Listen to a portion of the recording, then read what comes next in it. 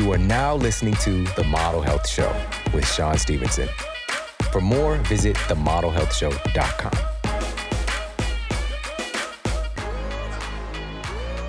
Welcome to The Model Health Show. This is fitness and nutrition expert Sean Stevenson, and I'm so grateful for you tuning in with me today. The longest running longitudinal study on human longevity revealed that the quality of our relationships is the most influential factor on how long we're going to live. Researchers at Harvard University who've been collecting this data for over 80 years have uncovered that more so than exercise habits, family history of chronic diseases, or any other factor, it is our relationships that have the biggest influence on our health and our quality of life. Our relationships, a focus on building healthy relationships is like the ultimate biohack, the ultimate supplement, the ultimate fountain of youth to take a dip in, all rolled into one. And yet most of us have never been trained on what a healthy relationship really is and how to actually create one. So on this powerful episode, you're going to learn from 6 of the world's leading experts in building healthy relationships. This is a real masterclass on tapping into one of the most valuable things in our reality. So I'm so incredibly grateful to be able to share this with you today. Now, before we get to our experts, we're all looking for some sweetness in our lives. That's a fact. But there's some sweetness manipulators out there that are utilizing all of these highly refined, highly processed sugars and different chemical complexes all put together in a bed of lies to make us addicted to many of the sweet treats out there on store shelves. And things like soda, which is getting highly refined, concentrated forms of liquid sugar delivered into our bodies. What can we do? What if we need a little sweetness in our lives, specifically in our recipes or in our beverages? Where can we turn? Well, there's a certain sweetener that's naturally produced, naturally occurring, that's been utilized by humans for thousands upon thousands upon thousands of years. And it's really impossible to classify this sweetener as a mere spice or a mere sweetener. There's something really remarkable about honey that makes it unlike anything else on earth. Unlike other sweeteners, raw honey has been found to actually improve our insulin sensitivity rather than creating insulin resistance. A recent study published in the peer-reviewed journal Nutrients detailed how raw honey can improve our fasting blood sugar levels, improve our lipid metabolism, and reduce the risk of heart disease. Additionally, the scientists noted that there's a vast array of antioxidant and anti-inflammatory properties within honey. Research cited in the journal Evidence-Based Complementary and Alternative Medicine determined that honey antioxidants have nootropic effects. This means it is good for our cognitive function. Specifically, they noted memory enhancement. Plus, a randomized, double-blind, placebo-controlled study revealed that honey was able to outperform a placebo and significantly reduce cough frequency and severity at night and improve sleep quality. All right, put a little honey on it, put a little sweetness into your day. There is nothing else like it in the category of sweeteners that provides benefits like this across the board for a variety of different aspects of our health and our performance. So I highly recommend switch over completely, jump onto the honey train. If you're going to be utilizing a sweetener primarily, this is the one to go for. And quality is of the utmost importance because unfortunately today there are a lot of contaminants found in honey, even organic, conventional honey, absolutely, but also organic honeys as well. And so there's one company that's doing third-party testing for common toxicants that might be stowing away in your honey. And they're also dedicated to sustainable beekeeping. And I'm talking about the folks at Beekeepers Naturals. I utilize, and this is real talk, I utilize Beekeepers products literally every single day. I just had their nootropic brain fuel just before the show today. And I'm such a huge fan of them. integrity through and through. Definitely check out their superfood honey because, again, there's nothing else like it. It has propolis in it. It also has a little bit of royal jelly, but the high quality honey is just in a league of its own, truly. So pop over to beekeepersnaturals.com/model and you get 15% off store wide. That's BEEKEEPERS naturals.com/model. Again, 15% off store wide. And remember, once you go to Superfood Honey, you're never gonna be tricked with anything funny. I'm so sorry. Real talk, again, make sure to check them out. This is the very best honey in the world. Absolutely love what they're about. Beekeepersnaturals.com. And now let's get to the Apple Podcast review of the week. Another 5-star review titled Top Notch Podcast by JFly2324.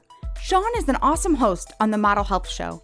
His story is truly inspirational and makes me want to not only be a better version of myself, but also a better husband and father. I am not a science guy, but he makes everything easy to understand. I have only been listening to the show for about a month now and have already begun to make some changes to my life to be healthier both mentally and physically. Keep up the good work. I absolutely will. And thank you so much for sharing your story and your heart. And wow, thank you so much for also allowing me to be a part of your incredible world. And again, we are just getting warmed up. We've got so much in store for you coming up. So make sure to stay tuned for more. And listen, if you've yet to do so, pop over to Apple Podcasts and leave a review for the Model Health Show. It really does mean so much. And now let's get to this incredible compilation focused on creating more love, connection, and happiness in our relationships. Now we're going to kick things off with a New York Times bestselling author, someone who's an award-winning host and viral content creator. He has billions of views on his videos, and truly somebody that just walks the talk. And I'm talking about none other than Jay Shetty. Now in this segment, Jay is going to be sharing with you why we need to intentionally create our own collective values in our close relationships, what the quote spark is in a relationship, what it really is, how something called the halo effect can cause us to misread the qualities and characters of a person, and so much more. This is so good. Remember, this is just the first of 6 leading experts in building healthy relationships. We're kicking this off with New York Times bestselling author Jay Shetty. We talked today about how loneliness is like the same as smoking, I think, like 15 cigarettes a day. Like that's the comparison that's made. And so loneliness can be really, really tough. And so when we're lonely, we kind of settle for being with anyone because we'd rather settle than be lonely. The pain of being alone is so strong that we'd rather just find a way to have someone else who makes us feel better. Now, when you're with that kind of a person, I think what you're referring to is this idea that we see love as certain things. So maybe you see love as compliments. Maybe you see love as validation.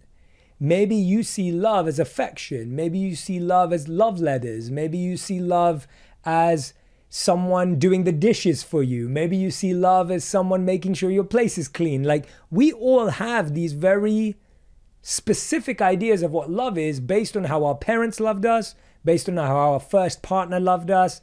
I call it first love syndrome. Like the people that first loved you have trained you in how you think about what love is. So now when you meet someone, they could be doing so many other things to love you, but because they didn't do the dishes at night, you feel they don't love you because that was how your parents showed you that love was there.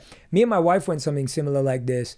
So in my house, and I'm using really simple ideas and examples because most relationships crumble because of really basic things. When you look at people who get divorced, when you look at people who break up, it's not always something like, oh, they cheated on me, or it's not always as like they stole my money. Like it's not that extreme. It's often like, well, we just couldn't see eye to eye.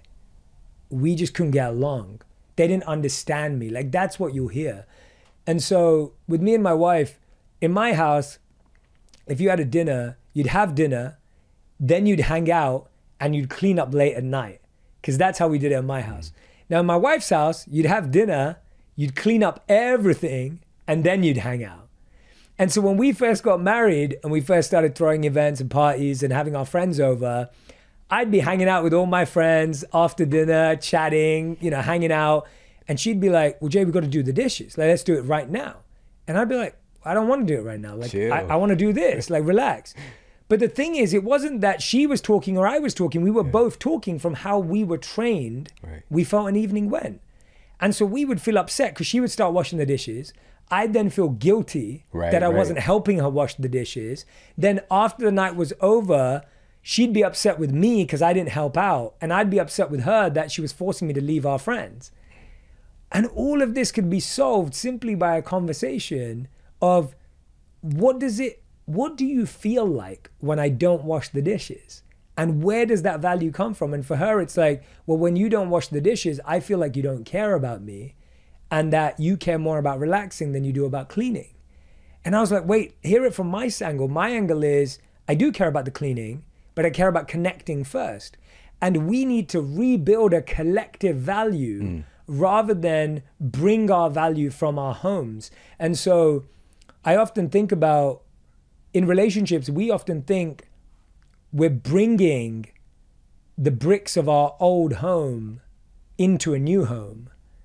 And the truth is, there's a bit of that, but the second part of it is we're building new bricks to put in this home together. And that's what people don't often want to do. They want to bring their old bricks, but they don't want to make new ones. And so now the house is just made up of old bricks, and we've never found a way to build part of that home together. This has got Three Little Pigs vibes right here, big time, man. I love that story. You know what? It's so interesting. You talked about even how we come together. Yeah. It's so strange in our culture. We don't really realize this, but you even highlighted something called the context effect, right? And so we're getting together with people under certain circumstances, and we can have these kind of delusions of what it's supposed to be based on that. Some of the studies blew my mind. There's this incredible study that shows that when you go out on a date, if you're both holding something warm, you're more likely to have warm feelings towards someone. I was just like, wow. So that's why we say, let's go out for coffee. There's a reason why going out for coffee is a chosen drink, because it's like, oh yeah, our hands are warm. We feel warm feelings towards each other. Some of those studies show that if you both walk out of a romantic comedy, you're more likely to feel you just crossed eyes with someone and you felt a spark or a connection. If you're at a wedding, you're more likely to fall in love or think that someone has affectionate feelings towards you because you're in that chemical zone, right? You're having those experiences. One of the ones that stayed with me the biggest was I was looking at the spark and chemistry, because I think that's something that people pay so much attention to.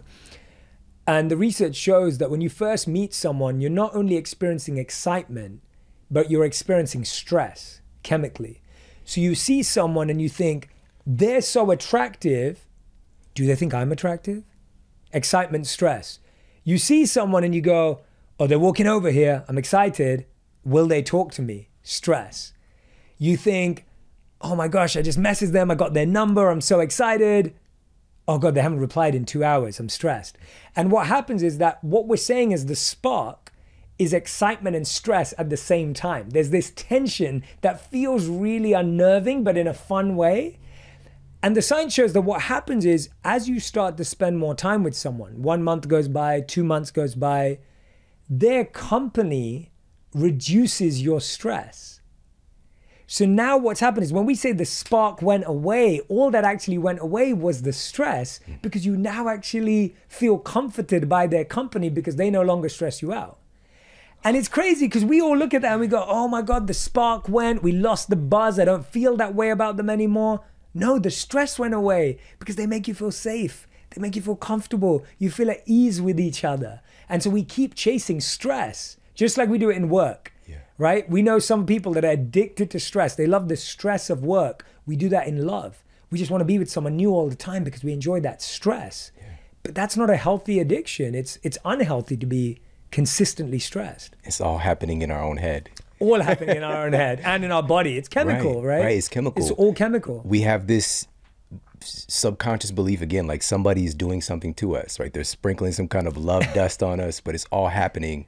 And the context effect actually happened with my wife and I. because I was working at the university gym that we both went to, and she came in, and I'm working with my clients, and I noticed this young lady, just like, she's dedicated. She's coming in pretty much every day. She's really just focused over there running on the treadmill and, lifting, dabbling with the weights and that kind of thing. And over time, I would see her and I would just like notice like, oh, wow, she's really getting after it. And one day, I was just finishing up with a client and she was on the most awkward machine in the gym, that abductor machine, right? And she dropped her headphones. So I went and picked them up for her.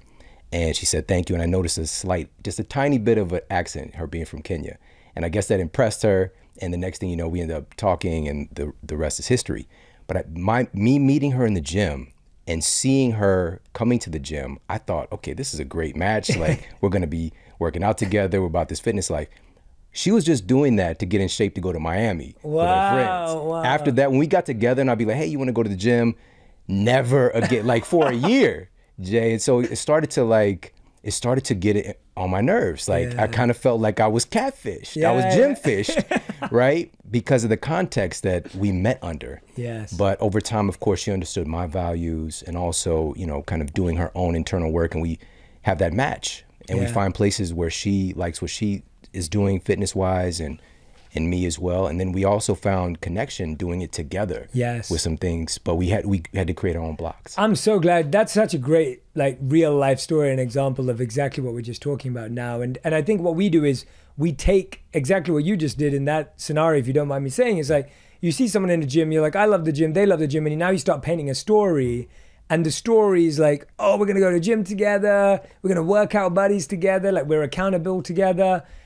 But it's like you never got to check what that person's intention was for being there. And I think so many relationships last that way or start that way, where you never even ask the person why they were there or what they were there for or what's important to them.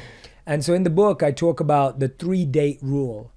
And what I mean by this is it's not your first 3 dates, but somewhere you want to have these 3 dates. It could be across 3 months. It could be across a year. But these 3 dates have to happen at some point in your dating timeline. The first date is vibing with that person's personality. Do you enjoy each other's company? Do you like each other? Do you have things to talk about? Do you feel like you connect? That's natural. We know that. The second date that I don't think we ever talk about, it's what you just talked about, is do I respect their values? So if her value was to get fit to go to Miami, do you respect that? Can you respect that? Or actually, do you not respect that?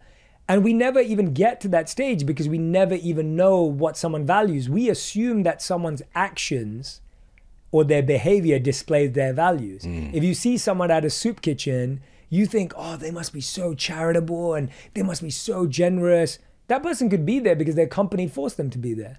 That person could be there because they didn't have anything else to do that day and their friend dragged them along. Or they could be there because they really care, right? But knowing the value is so important. But what we like to do is, it's called the halo effect, where we ascribe certain qualities to someone based on something we like about them. So if we find someone attractive, we say they must be trustworthy. If we think someone's good at talking or we enjoy the way they speak, we're like, they must be organized. If someone has a good job or dresses well, we say, oh, they must be driven and focused. So we start giving them qualities that they haven't actually showed us they have. And we set ourselves up for failure because we're hoping for them to have more than they've actually told us they have or shown us they have. Our relationship health, our physical health, and our mental health are all connected.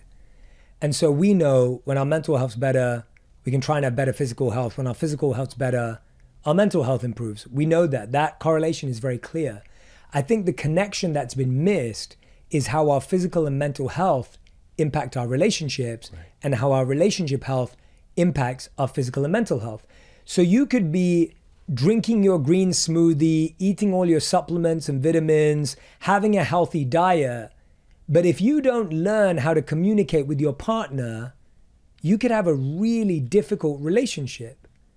You can do all the things right for your body and mind, but if you haven't learned the tools and the skills to connect with your partner, that's not going to solve your relationship. You could have the best physique in the world. You can have the best meditation practice in the world. You can have the best prayer practice in the world. But if you don't learn the skills of genuine intimacy with your partner, all of that does not just transfer over here. And I think that's often the mistake. Everyone thinks, oh, if I meditate, then I'm a better partner. If I work out, then I'm a better partner. And I hear a lot of people are like, oh, I'm doing all the self-work, but my partner doesn't get it. They don't see that. And it's like, well, if you're doing self-work, that should make you more compassionate, more empathetic, more understanding of their pain. And the opposite's also true. You could have an incredible partner and an incredible relationship that has all the potential of being truly about love. But if you're not taking care of your physical and mental health, you can't show up for your partner in the way that you want. Everything could be perfect about this person. Everything could be right. But because you haven't figured out your own body and mind, you're going to lose this person. And both are true. And so I think we talk a lot about the connection between physical and mental health, but I want to add relationship health to that equation. Same with success. I say this to people all the time. It's like, you could drive whatever car you want. You could live in whatever apartment or home you want. You could make as much money as you want. But if you argue with your partner every night, none of that is going to feel worth it. You're going to be in that car arguing with yourself on the way to work. You're going to be in that apartment sleeping alone. And you're going to be making all that money not knowing who to share it with. And it's going to make it feel worthless. So it's not about not having a car or not having money or not having a home, but it's about this skill also needs to be invested in. And that's what I'm doing with this book is I'm saying it's a skill set. Just like there's a skill set of becoming an entrepreneur, just like there's a skill set of becoming mentally and physically healthy, please see your relationship as needing a skill set. Do not just leave it to, if I find the right person, everything's going to be right. All right, next up in our compilation dedicated to building healthy relationships, we have Christine Hassler, and she's a best-selling author, keynote speaker, master coach, podcast and television host, and she's committed to guiding people and organizations into their highest potential. Christine holds a master's degree in psychology, and she's appeared as an expert everywhere from The Today Show to CNN, Fox, PBS, the list goes on and on. And in this segment, Christine is going to be sharing why our relationship with ourselves is the primary driver of our relationships with others, plus the truth about toxic relationships, jealousy, and much more. Check out this segment from the amazing Christine Hassler. Our outside world is a reflection of our relationship with our inner self. So if I have a crappy relationship with my inner self, if I'm judgmental of myself, hard on myself, not supporting myself, not lifting myself up, flaking on myself, breaking my word with myself, then going out and attracting a crew of people who are really supportive and really loving and positively reinforcing me and have integrity is more challenging because I'm not vibing at that level. Yeah, that's interesting. And so that's why we tend to stay in those more toxic relationships. And often they're familiar. So if you grew up in let's say you grew up in a family where you had one parent who was incredibly critical of you, then you're going to be kind of drawn to people that are more critical of you or that are. Is that like an addiction of some sort? So as a kid, like we love our parents. Yeah. Like we come into this world and they're like our God, right? And so we pair love with however they love us. And so we think that that kind of criticism is familial. It's familiar and familial. And then the other part of it is whatever we didn't get from our parents, we go and look for as adults from people who are the same. So if I had an extremely critical father, I will be drawn to people, especially dating-wise, who are critical because I'm like, well, maybe I'll finally get you to love me.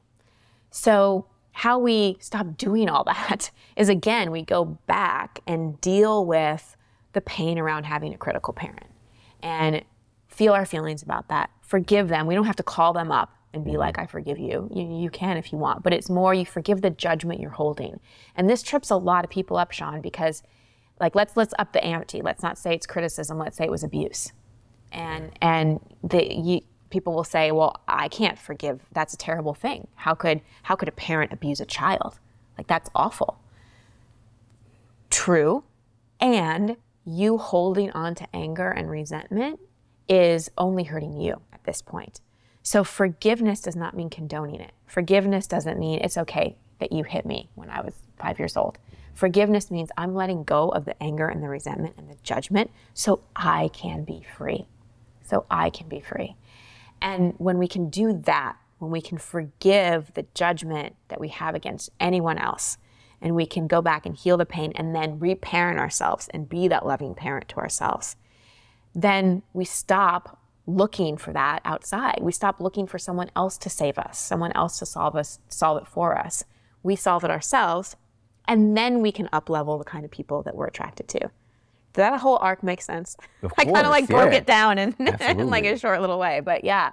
So back to the original question about if you want a higher vibe tribe, it's two things. Look at what's going on inside of you, because it's just a reflection. And then boundaries. Like, you can't say I want to be around positive people and continue to let negative people, toxic people, people that lie to you, people that break their word with you, get away with it. You have to start drawing some boundaries.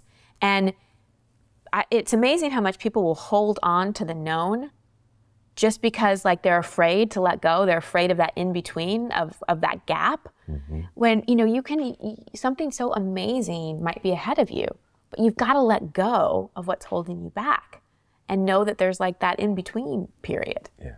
And not be scared of that. Yeah.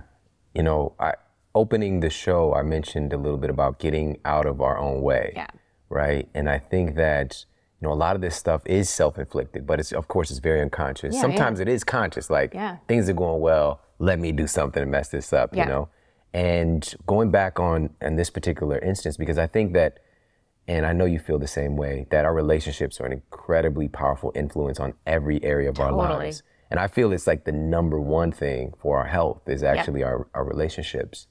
But I don't think that we often realize how, and I used this word earlier, how addicted we can be to things going bad. And I know it sounds crazy, but it's just like when you start to get outside of that kind of standard kind of comfort zone of just things not being ideal in your life, and you start to like, things start going well, we'll do things to get us back to where we feel comfortable. Like we get addicted to bad relationships as well. Yep. It's that saboteur that will come in, that because it's scary, it's unfamiliar, and it's amazing how many of us have that little voice, but it's a big belief of like, do I really deserve to be happy? Am I really good enough?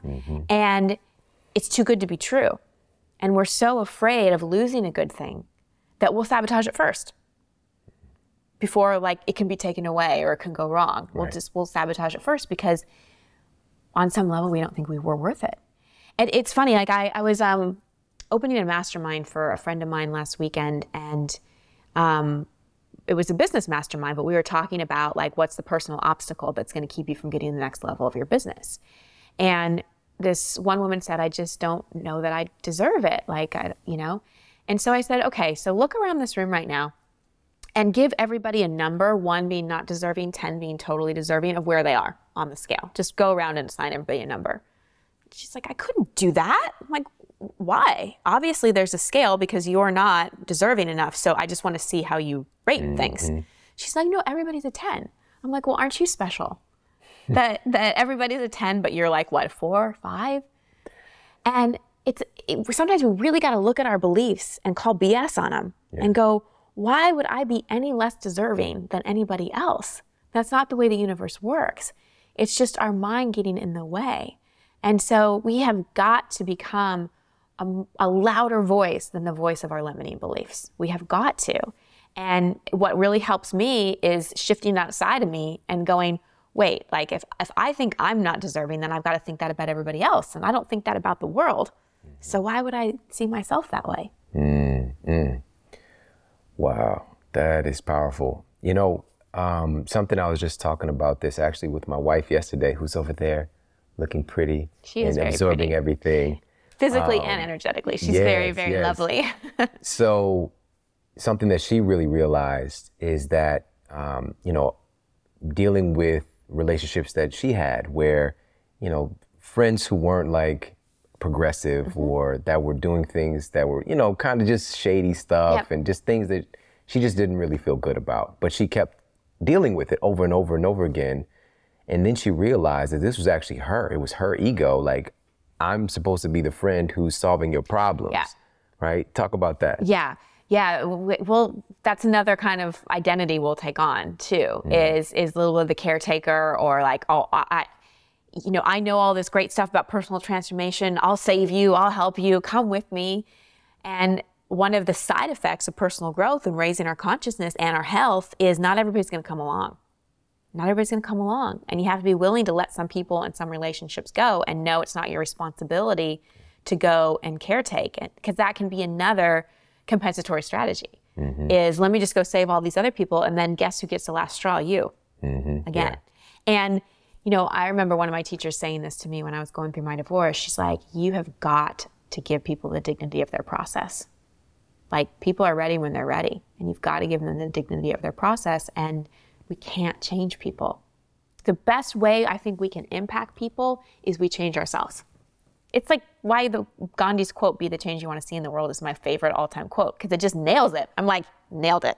Be the change you want to see in the world. And then people can see it and decide to come along or not. Right. But it's not our responsibility to drag anyone. Yeah, and I can't state this enough that one of the most pressing and terrible things you can do to yourself with your life energy is to try to get people to come along that don't want to come, right? So you have to have the audacity to let people be, let people be who they are. And again, this gets back to that, what you stated earlier of, that idea of everything is okay. Yeah. It's okay how it is. This is, and that's okay.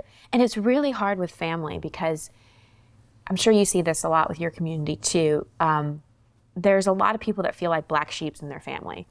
Like they're the only one kind of waking up. Yeah. And when it's your own family, even when it comes to like what they're eating and health, and like you go home and you're like, please don't eat that. Like, it's loaded with this and that and that, and they just keep doing it. Yeah. And we have to, again, it's back to that, give them the dignity of their process. Loving someone isn't changing them. Loving someone is accepting them for where they are, being willing to be open and vulnerable if they come to you, and just being the light, being the model of health, being the best version of you. I truly believe that is the best gift we can give anyone we love, or the world in general, is be the best version of yourself. And you only have so much energetic real estate.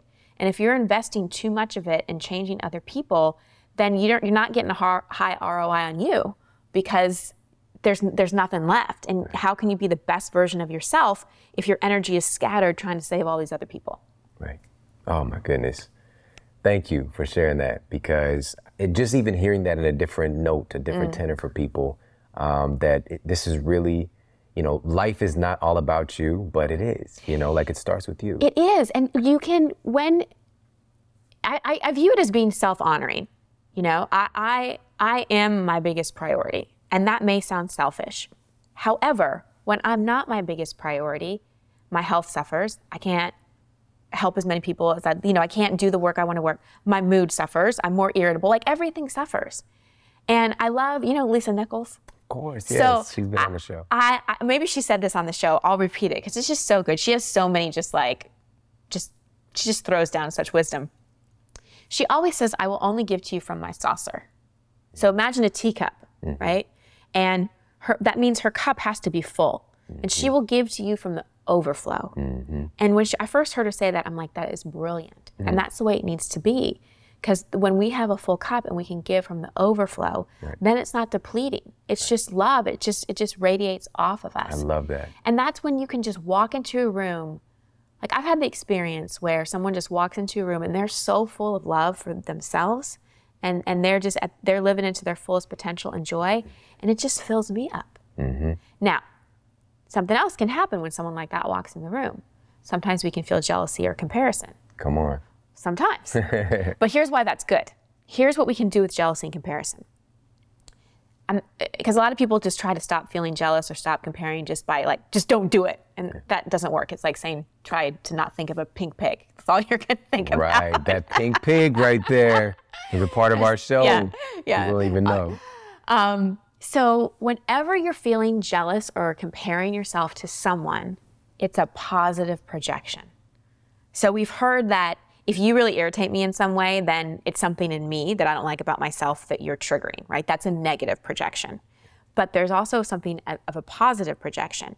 So if you see someone that you're like jealous of or comparing yourself to, you're spotting something in them that you have inside of you that you're not owning, that you're not stepping into, that you're not realizing. So whenever I find myself jealous of someone, I look and I'm like, why am I jealous? Like when I look at you, like I'm jealous because, and I write it down and I'm like, oh, I'm not stepping into my full confidence. I'm not stepping into my full self-expression. I'm not stepping into my joy. Yeah. So that's how we can use jealousy and comparison as a way to remind ourselves what we need to see about ourselves. All right, I hope that you're enjoying this compilation dedicated to building healthy relationships. And relationships are truly a thing of our heart. It's where we generally associate love to is the human heart. It's really something remarkable about it. And there's this heart-brain connection as well. We know that the brain itself obviously contains a vast array of neurotransmitters that aid in communication between ourselves. But our heart also has a tremendous amount of neurotransmitter activity as well. Scientists have dubbed it the heart brain. All right, so we really do think in a manner of speaking with our hearts. And so with this association with love and with the heart and building a healthy relationship, but also a healthy relationship with ourselves and our own bodies, we want to make sure that we're giving our heart the very best nutrition that we possibly can.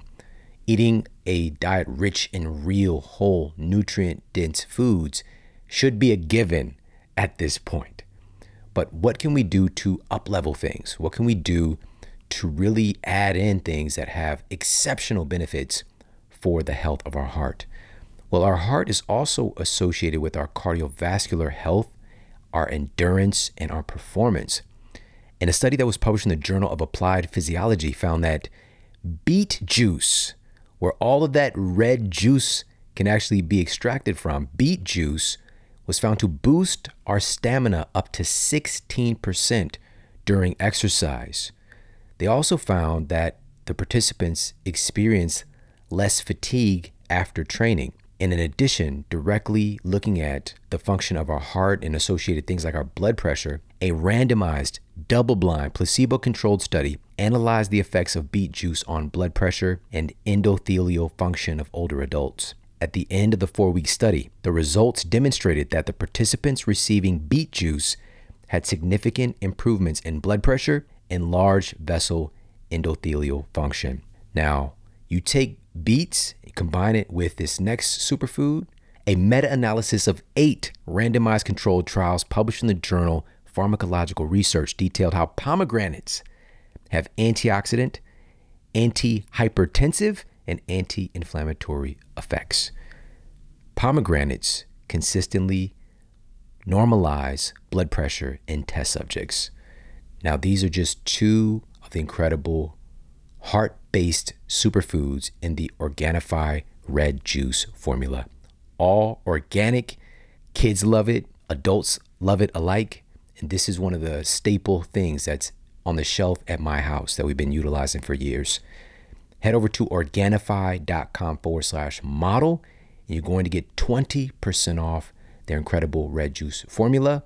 Also, incredible bundles that they now have for you as well, and 20% off store-wide. So even with those bundles, they're going to have extra benefits and discounts that you can tap into. But off tops, the greatness of Organifi to provide us with 20% off is just so amazing. And for something that is so high quality and really special. And again, it's based on real hardcore science and its efficacy on the ingredients that they're using.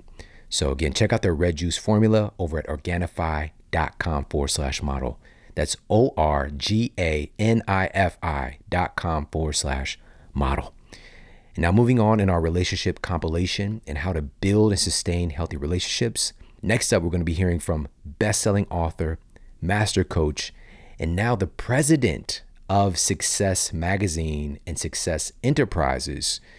And if we're talking about the domain of coaching, and in particular in building healthy relationships, he's definitely top of my list. And I'm talking about the one and only Jairek Robbins. In this segment, he's going to be sharing the 3 components of great relationships, the fastest way to ruin a relationship, and a whole lot more. Check out this segment from the amazing Jairek Robbins. Most of the time in an argument with another human being, you're not getting the present version of them right now in this moment. What you're getting is a reaction to a trigger that was setting off something from the past. Something that got them somewhere back here. There was a trigger, a landmine that you accidentally stepped on in this moment. And all of a sudden that past experience just exploded into this moment. And I think the phrase is, don't bleed on people who didn't cut you. That's what's happening though. They're starting to gush all that emotion and all that built up tension, anger, frustration, pain, sadness, whatever it is, explodes just because you accidentally stepped on the landmine that triggered that past experience.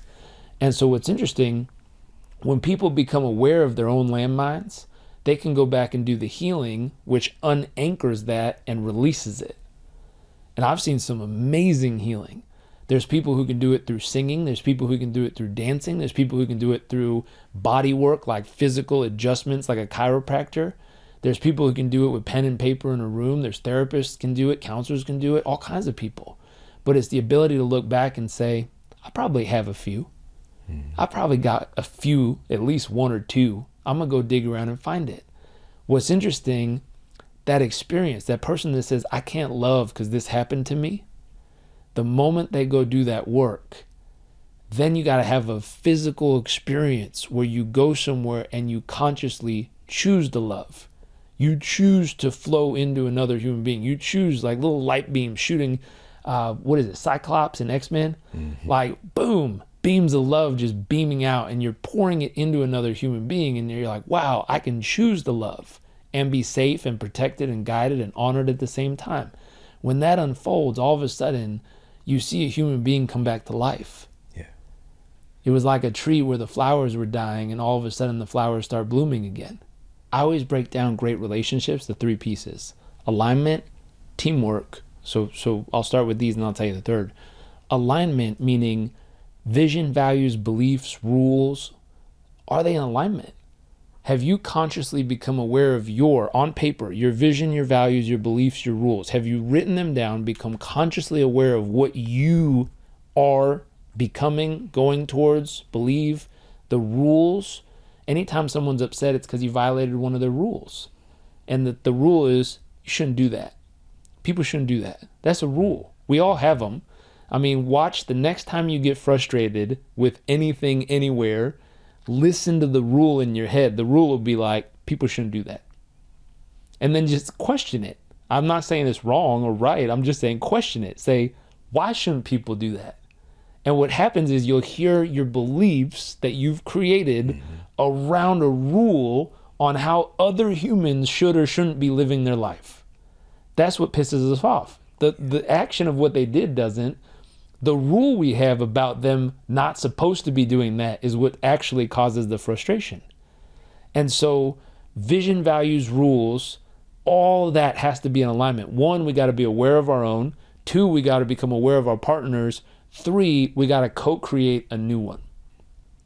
Here's what's interesting. When people get in a relationship, they often want the other person to come over to their rules, their beliefs, their values, their vision. I've heard it said in great books where it's like, oh, the masculine energy, whether it's man or woman, the masculine energy needs to be a freight train and invite the feminine energy on board. I was like, that sounds cool and all, but why don't we co-create a relationship together instead of saying, I'll create it and you're welcome to come with me if you want to? That sounds kind of selfish. I was like, why don't we co-create this train? Why don't we decide where the tracks are going? Why don't we decide what the rules are on board? And here's the key. When we're on board together, This is the manifesto that we choose to live by. If either of us decide to get off the train, we're our own person. She has her rules, vision, values, beliefs. I have mine, vision, values, rules, beliefs. But when we're on the train together called in a relationship, this is what we've both agreed to live by. And I went, ooh, that's powerful. And then I went and started interviewing, asking couples and saying, how many of y'all have done this work? And I haven't met a whole lot who have. Yeah. And that's part of why that train lands up in Disasterville. Because the work wasn't done. I mean, you're on board a train with someone, you don't know where it's going. You don't know what the rules are. You don't know what's good or bad, right or wrong. You don't know what the values are. Who's driving this You thing? don't know who's driving, or you're both trying to drive. That's a mess. Yeah. Right? That's a relationship people are having. I was like, man, we got to become conscious of that. That's like a weekend workshop. You get together with someone, you go, okay, I'm going to identify all mine. You're going to identify all yours. We're going to take a third piece of paper and say, this is ours. And we're going to co-create it over this weekend so that when we choose to be on the train together, we have the outline. The other analogy I use for this, imagine we sit down at a board game. You think we're playing chess. I think we're playing Monopoly. In the beginning, when we're presenting our best self, I'm going to be like, do you want to be the thimble, the train? You choose. And you're like, very funny. Very funny. It's white or black, man. It's black or white. There's no train and thimble, but I'm cool with you. We're cool. We're getting to know each other. I'll let it pass. I'm like, oh, you're like, okay, roll the dice. Or I'm like, roll the dice. You're like, there's no dice in this game. But it's cool. We like each other. We're just getting to know each other. We'll let it pass. After about 15 more moves, we're ready to kill each other. Like, stop talking about pass and go. Who cares? Like, we start coming up with random stuff to piss each other off because we never did the alignment. We never started playing the same game with the same rules, with the same principles, with the same values. And so getting together, one of the main things is alignment.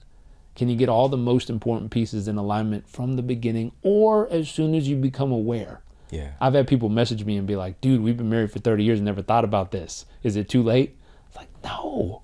Get in alignment so the next 30 years are better than the first 30 years. Yeah. Like, get on the same train. Second piece, so we talk about alignment, teamwork. Are all people rowing in the same direction? Teamwork's big, man. I mean, imagine getting in one of those dragon boats with like 15 rowers, except for 7 of the rowers are rowing forward and the other 7 are rowing backwards. And then the person in the front just keeps yelling row, but doesn't give direction of which way or how hard or anything. There's no way you're going to win the race. And so that next piece is teamwork. Can we get everyone moving in the same direction or similar direction? Can we get everyone willing to put in the same amount of effort? Can we get everyone choosing to show up and do the work together? Be clear on their roles. Yeah, roles and responsibilities. Yeah. We interviewed a bunch of couples who were much older. There was a couple who'd been together. They had been married before. They had been divorced before. And they finally figured out how to really make it work for themselves. And they said, well, you said one of the most important things is putting together an org chart for your family. Roles and responsibilities. Who's in charge of what? Because there's a lot of assumptions. Well, you're the mom. You should be in charge of that. I'm the dad. I should be in charge of this. I mean, people assume things, which means if you did that in the workplace, the ball would get dropped. A project wouldn't get done. People be like, hey, what happened to the IT department? It's like, I don't know. Thought you were in charge of that. Just gone. And so in a family, it doesn't feel very sexy, warm, fun. It doesn't feel very romantic. But it's amazing when there's clarity on it, how much smoother everything goes. And you'll find stuff that you want to do, that you get to do. You'll find stuff you don't want to do that you get to do. And then you'll find stuff that you can, at different times trade with each other. Yeah. And say, hey, I know you don't love to do that. I have space. I'll do that for you. And that's a gift you can give your teammate. You can say, hey, I got you on this time. I got you on that piece right there. I know you're willing to do it, but you don't love to do it. I'll take it for you when I can. And it's a way you can actually give gifts to each other constantly. Yeah. So alignment, teamwork, third part's communication. Communication. There's so much that's been done in this category, and it's one of the fastest ways to screw up a relationship. Just miscommunication. I've learned the number one rule is check how much sleep the other person's getting. If you want to get a real bad fight, just don't get good sleep for a few nights in a row. Horrible blow up will happen over time. So number one, sleep. Are they their best selves? Sleep, exercise, nutrition. If those are peaking, they're absolutely at their prime and there's still tension, then we go into, do they feel like they are enough? Do they feel like they have enough? Do they feel like they're loved enough? Which of their 3 buckets aren't full right now? Because I've yet to meet a person that feels like I am enough, I have enough, I'm loved enough, and then they attack another human. Or they're mean, or they're defensive, or they're aggressive. I've never met one. When someone feels total abundance, I have enough, I have enough to live the life I want to live, I am enough as a human being, I am who I am, and I believe I am enough to be who I want to be, and I'm loved enough. Love is just flowing through me in everything that I do and all that I am. Those people just want to help other people and like pour over into other humans. Yeah. But the moment someone doesn't feel like they're enough, they're going to attack someone else to try to not feel less than. The moment someone doesn't feel loved enough, again, they're going to be all peculiar in their behaviors because they don't feel that love internally. It's not abundant. Therefore, they're going to try to get it from somewhere else. And have enough. Again, if someone feels like they don't have enough to live the life they want to live, which is a big thing right now with money, if people don't feel like they have enough, they get real peculiar in their behaviors quickly. Yeah. And so communication, first, check in. Where's this person at? Do they feel like they have enough, they're loved enough, and they are enough? Did they get enough sleep? Have they eaten? Have they worked out? They're their best self? Okay, good. Now, there's 2 pieces of communication that have been unbelievably helpful from 2 different sources. One comes from imago therapy, and it's a way to listen. It's a way to listen. There's 4 steps. Number 1, listen. and you're gonna, after they're done talking, you're gonna repeat back what you heard. You're gonna acknowledge what they heard, and then you're gonna empathize. So 1 is listen, 2 is repeat back what you heard. The 3rd part is you're gonna acknowledge it. I can see that. And then you're gonna empathize. Man, that must feel like this. I was like, there's 4 steps in listening. I was having trouble just listening, especially if my wife accidentally stepped on a landmine and my brain's like, that's not true. I need to tell you my side of the story. I stopped doing step 1, which was just listen. And so there's 4 steps to listening. Now there's 3 steps in sharing. This was the other part. I forget who this one comes from. I think John and Julie Gottman. 3 steps in sharing.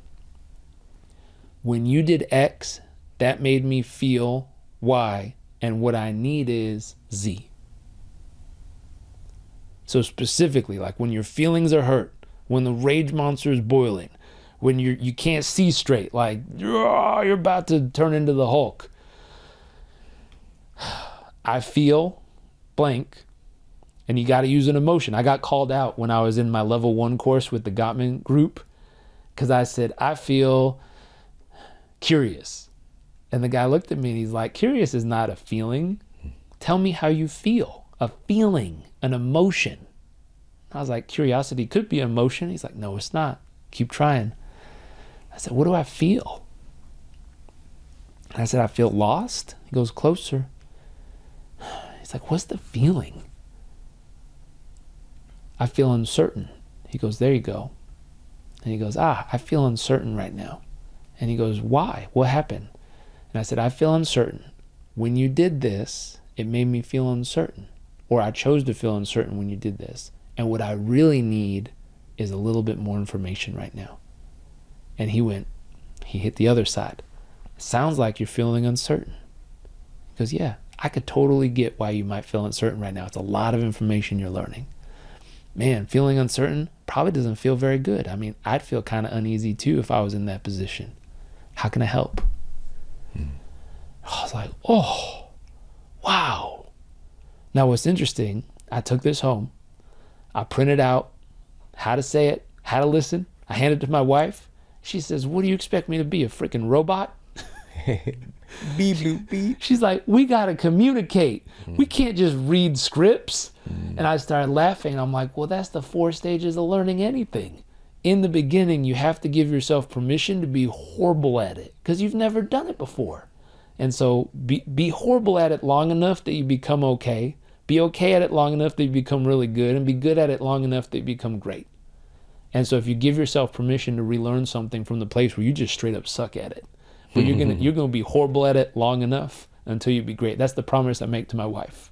In our relationship, if you give me the space, I will be horrible at learning these tools long enough and consistently enough that eventually I'll be pretty good at it. Yeah. And eventually I'll be great, and eventually I'll master these things. Right. But I'm willing to be a disaster for her. Next up in our relationship compilation, we have somebody who I've seen firsthand and one of the most influential people that I've seen in this topic of relationships and relationship building in the real world. Somebody who I've been seeing him bring people together even before we met personally, just seeing him building communities. And when I met him, I just knew that he was the real deal. And he's been a good friend ever since. We've been friends for many years now. And I was able to sit down with him and to extract some of his knowledge and like, how is he able to bring people together in the way that he does and fortify so many incredible relationships. And I'm talking about Drew Pruitt. Now, Drew hosts one of the top health and wellness podcasts in the world, the Drew Pruitt Podcast. He's also the CEO of the Dr. Mark Hyman brands, the Ultra Wellness Center, and the list goes on and on with his work with Dr. Mark Hyman. And he's also contributed to multiple New York Times bestselling books. And now in this segment, Drew is going to be sharing how our friend groups influence each other's health. All right, this is very, very important, profound information here. And with this knowledge base, how to begin creating intentional friendships. Knowing how our relationships impact us, how can we start to create the relationships, the friendships that are really fruitful and that feed into a culture of health and wellness? Check out this segment from the amazing Drew Pruitt. The data shows that people who have more friends online, and this was done on a Facebook study, tend to have more friends in person too, right? The challenge becomes when we trade our online friends for offline connection that's there. So I don't want to throw social media under the bus, because the truth is I wouldn't get a chance to meet you, your lovely wife, your kids, if it wasn't for social media connecting us. And some of my deepest, most beautiful friendships have come from first connecting online. But we don't want that to be the only source of connection. Yeah, I totally agree with that, man. And so this is just bringing to bear, like, there is a lot of data on this. There's a lot of research affirming how important community is. And I heard you mention before, there's a Framingham study, which I talked about in a different perspective on the show. I think it was in regards to heart disease or something years ago. But can you talk a little bit about that? Yeah, for sure. So anybody who's familiar with like the Framingham Heart Study, which was done out of a town in Massachusetts, it was a 30-year study where they collected so many different data points amongst this population set that was very connected to each other. And we've been parsing out, when I say we, the greater, scientific community, has been parsing that data out there and coming up with conclusions, because it was such a long study. So there's so many different analyses that came out of that. One interesting study that came out of that was published in the New England Journal of Medicine. And it was looking at something that was called, the title of the paper is The Spread of Obesity Through Social Networks. They're not talking about Facebook and Twitter, but they're talking about like social networks in person that was there. And the hypothesis of the researchers was, when one friend has a significant gain in weight or becomes obese, does that affect the people around them? Does that affect their other friends? Does it affect their spouse? Does that affect the weight of their parents? Essentially, the researchers are asking, is obesity a communicable disease? The same way that we would think of the flu or something else that would be out there. And this data set, which was looking at a population of about 12,000 people between 1971 and 2003, found some interesting conclusions. What they found is that when they looked at parents, kids, spouses, and friend group, the biggest influence when one group in that friend network had a significant increase in weight, They saw that the biggest influence was their other close friends. In fact, you're 57% more likely to become obese or gain weight yourself when one of your close friends becomes overweight. Just think about the influence that our community has when it comes to the fundamentals of our health, even more than our spouse, even more than our parents. Dang, that's crazy. And I have some theories on that, right? They talk about this a little bit in the paper. Just think about it socially. When your friends are like, oh, dude, for anybody that's taken a period of time where they have not gone drinking, right? And they said, you know what? I don't want to have alcohol right now. I'm just like in my zone. I'm trying to focus a little bit. Then a friend comes to you like, dude, just come out for margaritas, right? It's happy hour. Let's just go. We have this thing inside of us, our mirror neuron ability, where we want to mimic the people that we consider closest to us. So we're going to adopt the behaviors, that age-old phrase, you become the average of the 5 people around you. Now we're seeing that there's actual data that's there. So in a way, something even like obesity. And then you think about it, how does it relate to also income level, positivity, mental health? The people around us influence us all the time, and sometimes they have the biggest influence in our life more than anybody else. Man, that's facts. That's absolute facts. This, for me, brings up a really important subject, which is how did this all come to be in the first place, right? Where today we have our little pockets, but we have this broader spectrum of influence. But humans evolved in cultures and subgroups of friends and community that we depended on. So let's kind of take a step back and talk about how humanity, like we're dependent, we're codependent creatures. It's in our DNA. In fact, it's so true. No human being could survive on their own. That's why one of the greatest fears in this day and age is people feeling like not liked by others. That's been programmed into our DNA, or being ostracized from community, or what do other people think about me? Because part of that was our DNA, our genetics are designed to say, well, if I get kicked out of the community, my core survival is at risk. If you go back far enough, no human being could survive. Now it's a different story, and we'll get to that, without being part of a village. You couldn't fetch water, chop wood, hunt, and survive and create shelter, or your chances were greatly diminished if you wanted to have a longer life that was there. So we needed each other. So reciprocity, a village, taking care of each other, looking after each other, having each other's back, working through conflict was built into the DNA of humanity. Then as technology came and it's brought us so many incredible things, and I don't demonize it at all, one of the challenges is where community was baked into our survival, we have something interesting happening right now.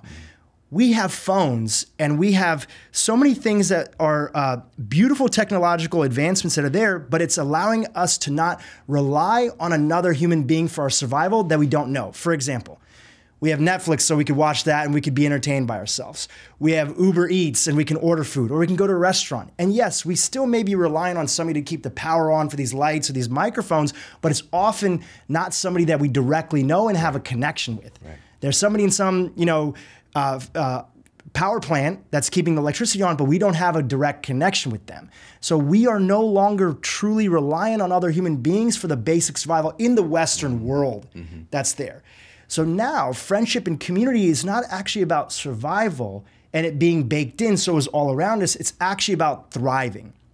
I tell people, people say that biohacking is all about the art and science of changing the environment around you to get to an intended result.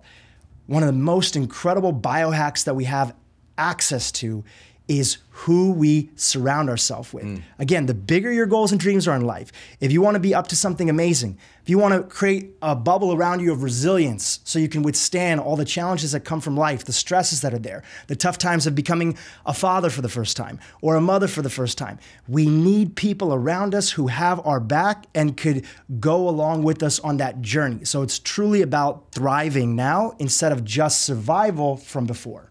I love that so much. Ultimate biohack is really working towards, because again, like, especially people who listen to this show, the folks that you are connected with, as am I, we dive into the nutrition, we dive into the movement practices. Sleep is a big thing, but the ultimate thing, the ultimate biohack is our community. And with that said, I think it's important to take a step back and look at, you said something really remarkable I don't want to look past. We're hardwired to care what other people think, right? We're hardwired because evolutionarily speaking, if we were outcast or not liked by our tribe, this could mean our survival is at risk. Whereas today, we've got hundreds, thousands, potentially millions of people judging us. And we oftentimes talk about, not caring. You got to get to a place where you don't care what other people think, but we're hardwired to care. So how do we traverse that line, man? I would love to hear your perspective on that. Yeah, they talk about in the book Sapiens, the author of that, and there's plenty of books that talk about we are truly hardwired, and there's better experts that can break that down further than me. But here's the important aspect of it. We can't just assume that we're not going to care what other people think. It's choosing who we want to put in that bucket of actually valuing their opinion. Because we don't want to care about what the media says about society and what we think they think about us, right? We don't want to care about the person that we don't actually have those deep connections with, but we need to choose people intentionally, that inner circle of friends. Now, remember, we can't choose our family, and there's that old phrase of, friends are the family you choose. So when you create that circle around you, and even taking a step back further, most of us growing up with the type of friend that was just what I call for just conversational purposes, like logistical friends, meaning that you were in the same physical locality as them. You met them in school, you met them at work, and you just happened to be in the same geographic region, right? Let's call them like geographic friends. Then, as a lot of individuals get into let's say if they pursue higher education or they are getting into adulthood, that's the first time that a lot of people start asking about a more important type of friend, which is intentional friends. What are your goals and dreams in life? What do you want to do? What's your plan moving forward from here? Is there a vision that you have for your life? Amazing. Who do you want to surround yourself with to make that dream more of a reality? You want to have a hit podcast that's out there. You want to move to LA and you bring your family over and feel settled and connected and be invited to incredible opportunities and things and be happy and healthy. Great. Who do I need to surround myself with? Because none of this is happening on our own. So I think it's about choosing and first doing an inventory. Nothing wrong with the friends that you grew up with. I still am friends with a lot of people that I grew up with. But then ask yourself, are they meeting your needs of where you are right now? Are they intentional and purposeful friends? Because when you choose friends intentionally and purposefully, then there's no problem in valuing their opinion and caring what they have to say, because you know that they have your back, and anything that they share with you or give to you or feedback that's there, or even sometimes criticisms, which we all need sometimes, it's coming from a place of truly lifting you up for your highest good. Yes. Man, I love this so much.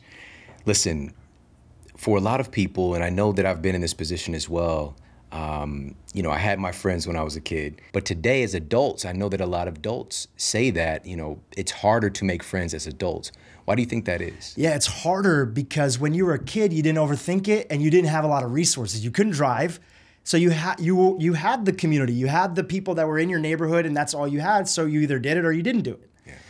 As adults, what happens is that, first of all, just like you moved a lot as a kid, what happens is that when people become young professionals, in this day and age especially, they're moving once, maybe twice. So now, instead of having the same friends that you had in college, whether you went to college in the city that you grew up in or not, you're forced to make friends in a new environment where it's not built into it. In college or university, if people have gone, it's kind of like everybody's doing a shared experience. Everybody's new.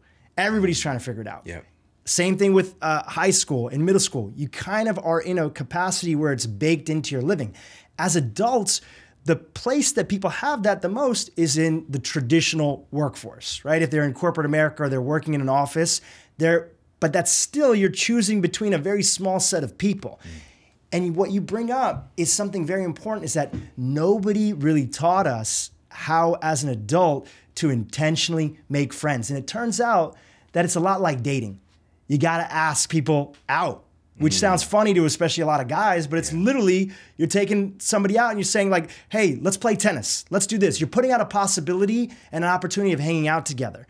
And, my friend Lewis Howes, who I know you also know too, He says, if you have a hard time imagining, if you're in a town that you don't know a lot of people, you just moved there, how do I even begin to find these individuals? Well, I have two tips for those people. One is a quote from Lewis, and he says, go to where people grow. If you have a growth mindset, if you're listening to this podcast and you want to better yourself in every aspect of your life, then you also want friends that are at that same level too. So in your local town or community, where are people going to grow? Is it that local Toastmasters? Is it somebody who's invited you to a dinner party of people who are into like a particular book or book club that's there? Where are people going to grow? It could even be that local yoga class or fitness studio or CrossFit or whatever people are into. The second action item is this. When I hear people saying, I can't find the right friends, or I just moved somewhere, or I had to fire my old friends because they were toxic. You see a lot of that on Instagram these days, and I don't have new friends that I've replaced them with. I say, think about the last 6 months. Pull out a sheet of paper. Make a list of just anybody interesting that you met. Usually when I sit down and I have people pull out a piece of paper and actually make a list and go through their calendar, okay, where was I last month? Where was I hanging out? You know what? I went to the movies with a buddy of mine and we ran into somebody interesting, and they were an author, and I thought, I always want to write a book one day. I never followed up with that person. There's somebody interesting in the last 6 months that you met that you didn't follow up with. And if you just followed up with them and put out an invitation to do something, go on a hike, play golf, do yoga, do a workout together, grab coffee, that's step one in making intentional friendships. Next up in our relationship compilation, somebody that, again, is a truly influential person in my life. I've known her for over a decade, and she's a best-selling author and founder of one of the biggest communities, relationship communities, called Rising Woman, with a community of over 3 million readers. And the list goes on with the accolades and the impact of Shalina Ayana. And in this segment, Shalina is going to be breaking down our faulty cultural messages about love, why we need to qualify people when choosing relationships, and much more. Check out this segment from Shalina Ayana.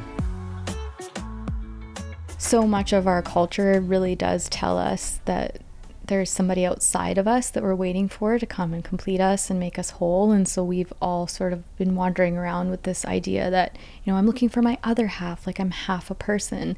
And we also have a lot of these beliefs that we're broken somehow.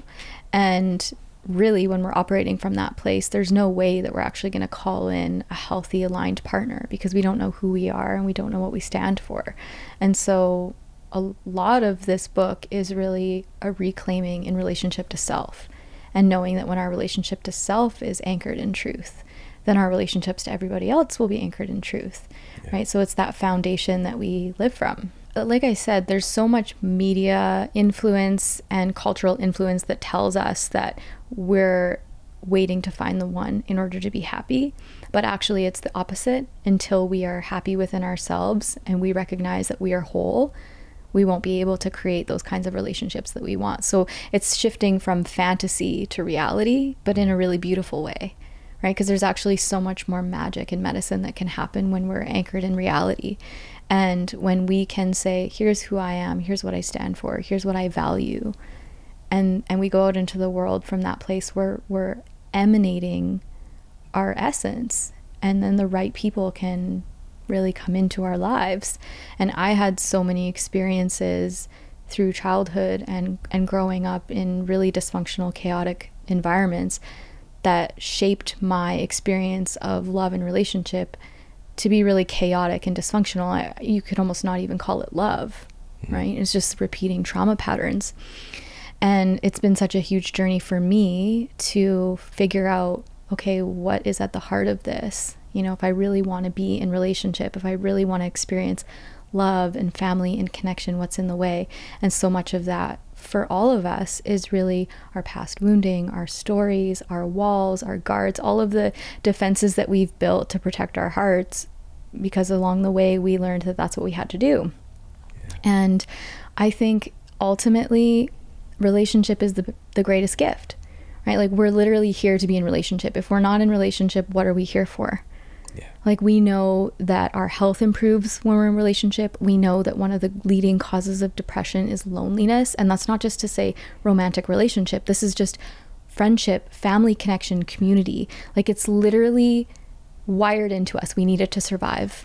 And yet we don't prioritize it, or we approach it very nonchalantly. Like, we just fall into relationship. Your life partner, your romantic partner, that is such a big decision, right? But we don't actually set a foundation for that. We don't prepare. And I want to change that. Yeah, that's power. Like, the way you even said that, it's remarkable, because we abandon logic in a sense when we're doing the relationship thing, you know, and love has its own logic, emotion has its own logic. And this is even speaking to the communication and connection that we have just within our species, you know, like some of the conflicts that I might have with my wife, which, you know, she's my best friend, you know, she's amazing. But it's me, I tend to be very logical and like analytical, and just, you know, that's just how I roll. And, you know, she might have something that I'm just like, that's not logical. But using that language with her, and also me saying that, ultimately, if I really want to pick this apart, that's not a logical statement for me to say it's not logical, because her emotion has a logic to it, you know? And so, but I think it's kind of like we fall, like you said, we fall into it. We fall in love. Are you going to get up though? You know, like, it's just like, so coming into it as more of a complete person, and this is what you're really advocating, because I think that, and let's talk about this, one of the things that folks experience consistently is this pattern, like you even said the word pattern, of being in the same type of relationship or attracting the same type of people. It might not be exactly the same, but the same trauma pattern. So let's talk a little bit more about that, specifically what a trauma pattern is. Yeah, well, most of us have a script that we're living out, right? We're running on a story that we either inherited or that we began to create when we were very young. And usually that conditioning is happening in our first family environments, right? What are we observing about love and about connection and about communication and safety? And, you know, are we safe to express ourselves? Are we not? All of these things.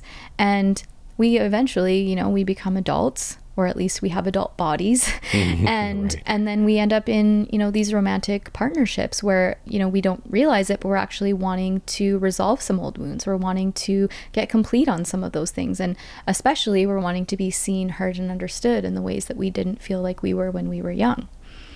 And the challenge is that when we attract partners, they almost always mirror our wounds, and they're usually opposite to us in some way. Like, even, you know, how you're talking about you and Anne, and of course, you know, Ben and I are the same. It's like, I'm more emotional, he's more logical, so it's like he's more head, I'm more heart, but we have to come together and understand that. And ultimately, these are containers for growth. But what happens is that we just play out these patterns where we see our partners as our enemies. And that sounds really extreme, and people will be like, I don't think that. But it's like, look back at your past relationships. How many of those ended catastrophically? And did you blame them for everything? Or how many relationships have we ended because we felt like there was just something wrong with that partner and we were out looking for the one, right? Because, oh, you're just not the one. And really, these are trauma patterns that are playing out. And again, too, a lot of the times we can experience things like repeated rejection or abandonment, or everything will feel like abandonment because we're conditioned for that. And that was a big part of my story, right? The abandonment wound and that awakening around it was what catalyzed this entire journey for me. You mentioned that somewhere along the way, a lot of people learn that they have to sacrifice themselves in order to be loved. And this kind of goes hand in hand with what I was just talking about. Yeah, I mean, so many of us have learned that, right? Like I said, in our family systems, in the culture that we live in workplaces, it's like we're doing the thing that we think we need to do to get paid or to get approval or to, you know, get validated in some way. And, you know, especially, you know, for those of us who grew up in tumultuous family environments, usually there were parts of ourselves that we were not allowed to show or share in order to stay safe, right? And a lot of times that's our emotional side, or our anger, which is our boundaries. So how many of us learned that we can't set boundaries, right? Because it's too dangerous. I mean, we've just internalized that, right? And so we're literally self-abandoning every time we're in a relationship because we don't have that tether to, you know, it's okay to say no, and I'm allowed to ask for what I want, and my needs are also important, you know?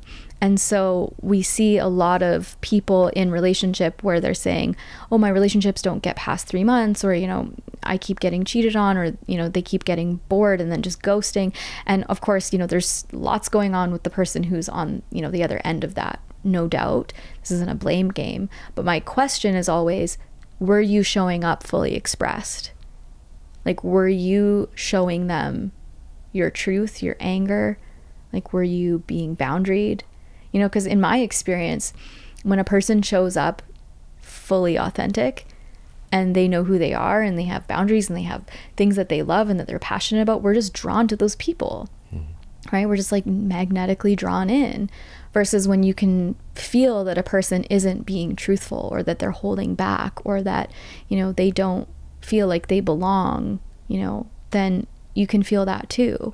And so we really have to look at the ways that we are not honoring ourselves in order to try to get love, because the kind of love that we're going to get when we're selling out like that, it's not real. If you have to change who you are, if you have to put on a mask, you know, if you have to dim your light in order to be accepted, like, that's not the kind of relationship you want. And I'll tell you, the kind of partner that you do want is the kind of partner that's going to get turned on by your no, and by your fire, and by your edges, you know. I think we all like a little challenge, and a good, healthy relationship should challenge you. It shouldn't be easy all the time. It shouldn't always be yes, you know, and there should be some negotiation.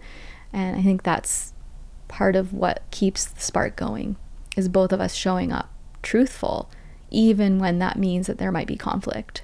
I want to talk about, because you get very granular in things, and a healthy relationship, or a healthy inner relationship, and you outline what some of these ingredients are in building that healthy inner relationship. And I want to go through a few of these. One of them is building confidence and self-trust. Let's talk about that. Yeah. When we don't believe in ourselves, when we don't trust our inner instincts and our red flag, you know, gut messages where something feels off or something doesn't feel right, then we're more likely to allow situations that are not serving our highest good. You know, when we aren't confident, when we think that we're less than, we're more likely to draw in people who will take advantage of us, or who will, you know, belittle us and not see us in our highest light.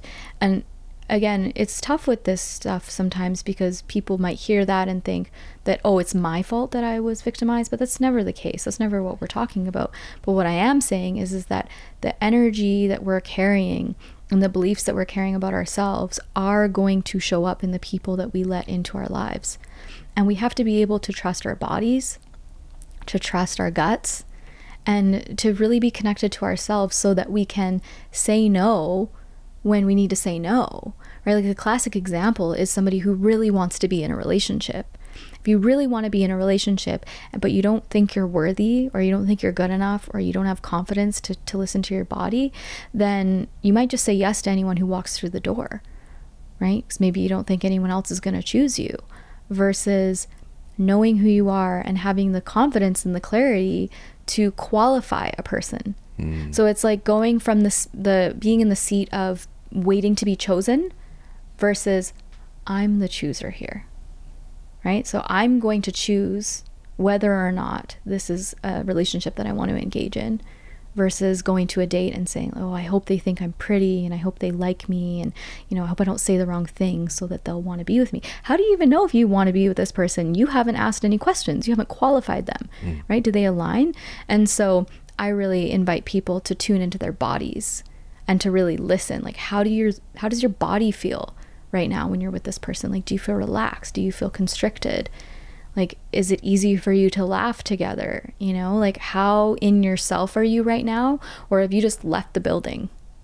And so that's really one of the first things that we want to take a look at, you know, if we're in that process of looking for partnership. And another one of these for creating a healthy interrelationship is staying true to your values.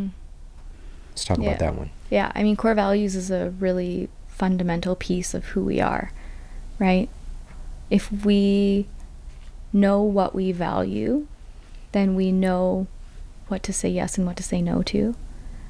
And that reflects our environment, how we treat ourselves, how we treat other people, how our relationships to our bodies and to the planet look. It's everything. And so many of us don't ask ourselves, what do we value? We don't know. And so a lot of times in relationship, we're actually just behaving like animals, right? We like get turned on by somebody and then we pursue it because we feel turned on, right? We find somebody attractive and they turn a light on for us. And so we pursue that as if that's the end all be all.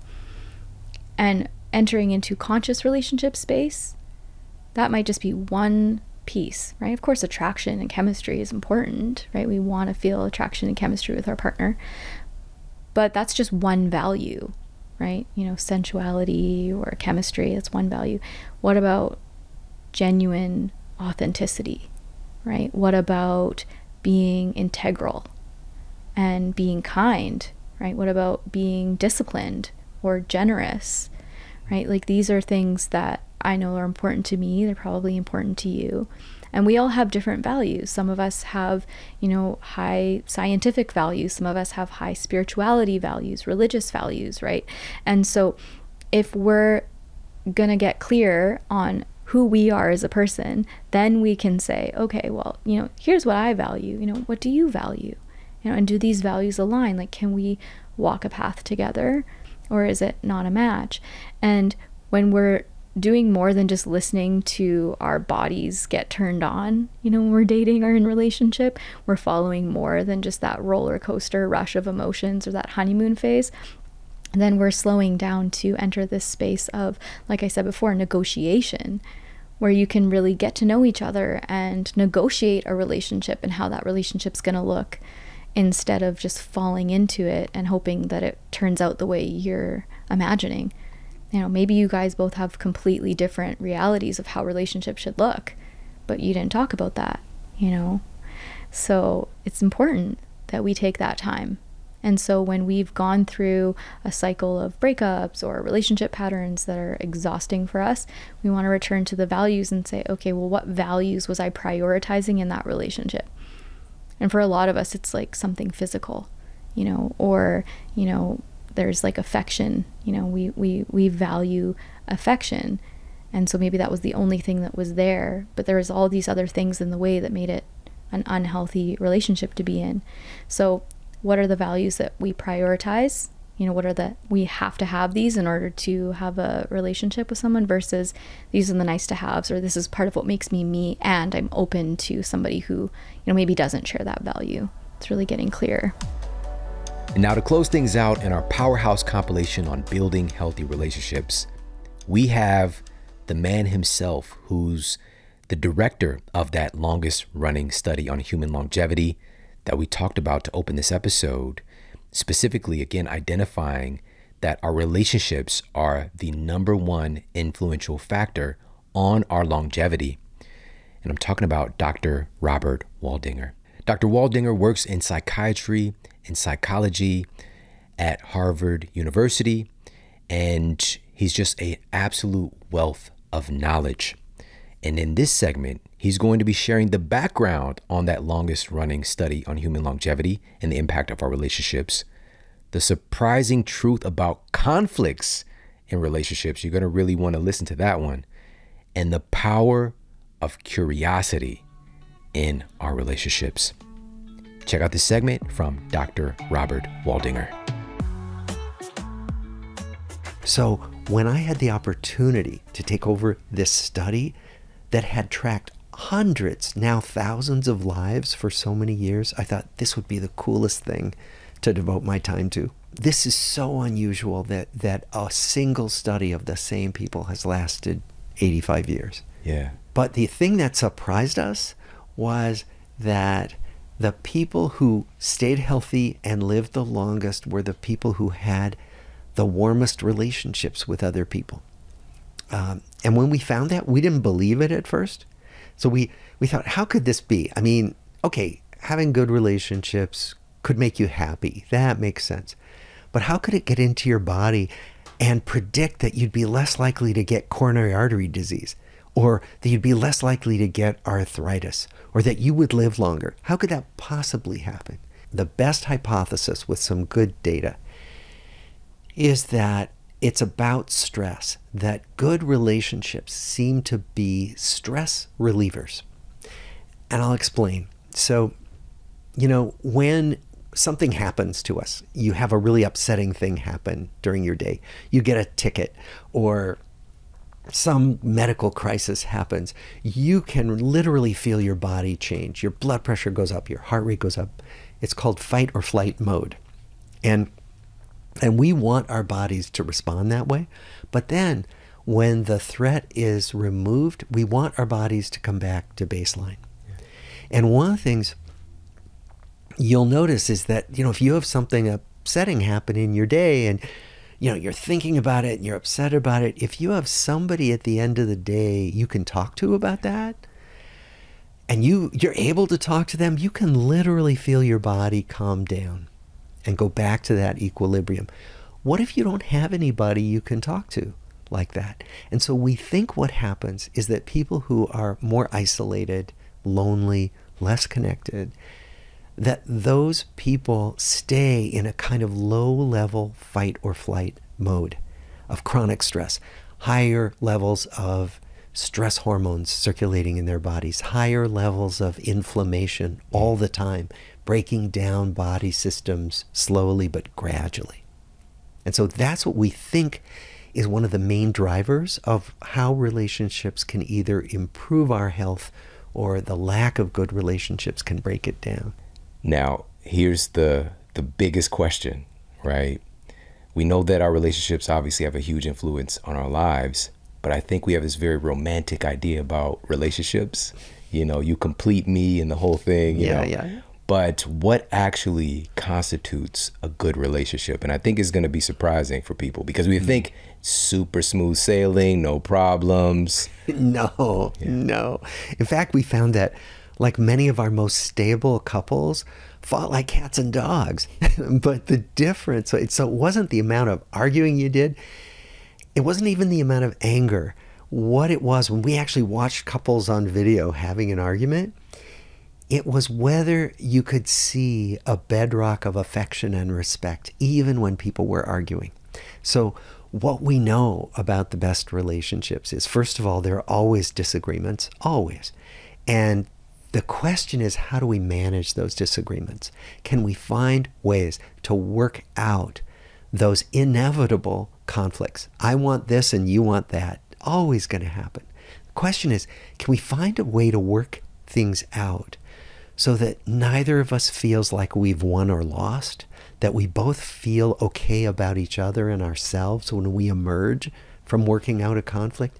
That's the key. Not whether disagreements happen, because those are always going to happen. Let's talk about the counter side and what you've seen in the data over the years with relationships that tend to not work out or to have a lot of friction. Yeah. Well, some of it does have to do with inflexibility. Mm-hmm. So as one person changes, the other person says, I don't want you to change like that. That's not okay with me. And then they're stuck, not being able to figure out a way to be together. And so I think what we hope to encourage is that for the relationships we care about, that we adopt a kind of curiosity about who this person in my life is today. Not who they were yesterday, but who are they today? Especially with family members we grew up with. I mean, think about it. If you grew up with siblings, like you might have had an older sibling who you thought was always bossy. Well, maybe 20, 30 years later, that's not what's going on in your relationship. But what if you keep imagining that it is, right? So we have to bring that kind of curiosity to our ongoing relationships and say, okay, what's here now that I that I haven't seen before in you and in our relationship. So fascinating. Now, if you could, because again, we don't get a lot of training on this, if at all. We're just kind of thrust into our relationships, and our textbook is usually, Hollywood movies on how it's supposed to be, So having these skills, like you just mentioned, it's not an absence of conflict. And that's important. I think that's first and foremost a really important tenet for us to understand, right? Yeah. Because we have this romantic idea that we should just be, everything's peaceful, all this stuff.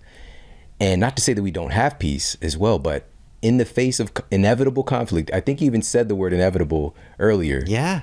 In the face of an inevitable conflict, in those moments when it's happening, you mentioned a foundation of intimacy still existing. Yes. Right? So can we talk more about that? Like, what are some of the things that we can do personally when we're in a conflict with the person that we love and we care about, and for us to more gracefully handle these situations? Yes. So first of all, when you feel anger come up or a sense of threat, we're in a conflict, we disagree. The first thing is just to slow everything down if you can. Because one of the problems is we all want to react right away and make it go away. The conflict, the upset, the anger. And the hardest thing to learn, but the most useful, is to slow it down, to let your reaction come up and remember that it's going to pass away. You're not always going to be this upset. And even to say to your partner who you're having the conflict with, let's take a time out. Let's come back and talk about this later. I'm feeling really upset right now. It would be better for me to go away, calm down, and for us to talk about it again. And kids can do that too. Kids can do that with each other. We can do it with our kids. And so slowing things down is probably the first step when it's possible. And then also being curious, rather than assuming that we know why somebody said what they said or did what they did. Just be curious. Okay, tell me, what made you say that? What were you thinking about? Or how come you did that? And not accusing, just curious. Because often the assumptions we make about somebody else turn out not to be true. But we can act on those assumptions and do all kinds of harm to everybody. Yeah, and we start linking things together. Yeah. Like we might have and this is kind of like a longitudinal versus cross-sectional thing where we have a snapshot situation here that we're dealing with, but we related to this whole breadth of other things. Yeah. Right? Why do we do that? And the worst thing you can say in an argument is you always or you never. Nobody always does anything. Nobody never does. It just doesn't, there's no always, there's no never. But what we do is we say, okay, it's always been like this. You always say those things, right? Mm-hmm. Not true. So one of the pointers is to just take this moment and this incident for what it is, not as some global confirmation of the eternal truth. Yeah, we talk about this in my relationship with my wife about not speaking in extremes. Yeah. Right? Because we tend to do that, but to catch ourselves doing that. Yeah. And also something super valuable. It's not just for us to, I think awareness is so powerful, obviously, to be aware of how we're feeling and start to question ourselves, right? To be curious within ourselves too. But externally, yes, asking questions, being curious is so powerful to find more clarity, because we come to our own assumptions and paint these whole stories. But also internally being curious about, for example, like if I'm having a conflict with my wife, my best friend, we love each other so much and just love being around each other. For me to be aware of like, what is her state? Like maybe she's being sensitive about a thing or, whatever the case might be. And just like, did she have a tough day? Did she stress? Whatever. For me to start to paint her in a better light rather than like somebody I'm a victim, right? All of a sudden, right? So what about that capacity to just be more, I guess that's an extension of compassion and understanding. Yeah. And as you said, you have a gratitude practice. So one of the things, if you can bring yourself to do it in the moment is to remember all the things you're grateful for about this person. Wow, yeah. Like, wow, what if I never saw her again? Oh my gosh, right? And so even though she's just made you mad, right?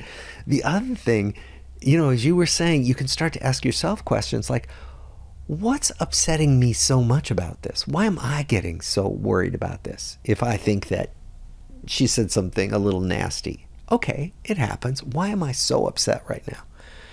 Because that's another way to just slow it down and to be more curious about what's going on. Yeah. And this is what's so powerful and remarkable about us as a species. We have the ability to do these things. But I think what hinders us is just our desire to be right. And can you talk about that a little bit? Oh, yeah. There's another Zen quote that I'll use because I love this quote and it helps me a lot. In Zen, we talk about beginner's mind, trying rather than to be right and to assume that you know what you're talking about, to bring that kind of awareness of there's so much I don't know about any situation, including my relationship with this person, right? It's called beginner's mind. And so the encouragement is bring a beginner's mind, a know-nothing in the best sense mind, to your next encounter with somebody you see all the time. And the saying in Zen is, in the beginner's mind, there are many possibilities. In the expert's mind, there are few. So if we think, well, I'm an expert in this person, you've kind of closed off a lot of possibility. Thank you so very much for tuning into this episode. Again, this is the most influential factor on our health and longevity. We know how much good relationships impact how we feel. And when the challenges show up, when the rocky aspects of relationships, there's nothing that can throw our solar system out of whack, throw our planet off its axis like our closest relationships. And the same thing holds true that there's nothing else more powerful that can hold up and create order, support order and beauty and grace in our life experience as our healthy relationships. And so this is something that we need to learn about. If it's this important, don't you think this is something that we should make a study? We should truly invest our time and energy and find out, how does this stuff work? Because many of us grew up in conditions where we don't get access to this kind of information. And so again, make this a study, put these things into practice, most importantly, and please share this out with the people that you love, that you care about. You can share this out on social media, of course. Take a screenshot of the episode and tag me. I would love to see that. I'm at Sean Model on Instagram. And also, of course, you can send this episode directly from the podcast app that you are listening on. We've got some incredible masterclasses and world-class guests coming for you very, very soon. So make sure to stay tuned. Take care. Have an amazing day. And I'll talk with you soon. And for more after the show, make sure to head over to themodelhealthshow.com. That's where you can find all of the show notes. You can find transcriptions, videos for each episode. And if you got a comment, you can leave me a comment there as well. And please make sure to head over to iTunes and leave us a rating to let everybody know that the show is awesome. And I appreciate that so much. And take care. I promise to keep giving you more powerful, empowering, great content to help you transform your life. Thanks for tuning in.